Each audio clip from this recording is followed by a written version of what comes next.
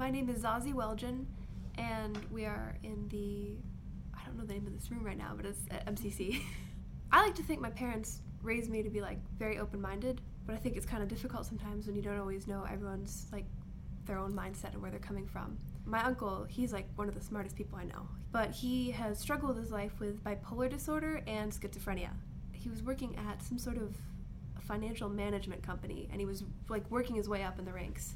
For some reason at his work, they had this requirement where he had to take some of those vacation days, and getting out of that routine caused him to have another mental breakdown. And it was weird because I'd always seen this really smart kind of normal guy. There was nothing ever really weird about him. So seeing him have that break when I was in, I think, 7th grade was really interesting.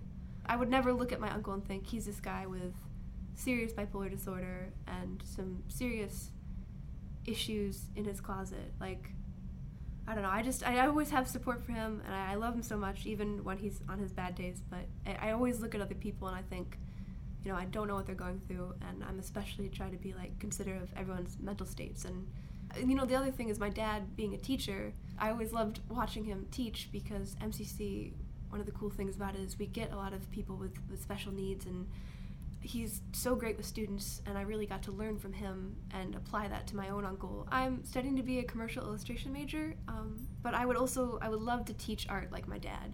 And I love working with people and hearing their stories and really trying to shift my perspective to theirs. And I think that's one of the coolest things about art is you get to see a visual representation of other people's strange perspectives of the world.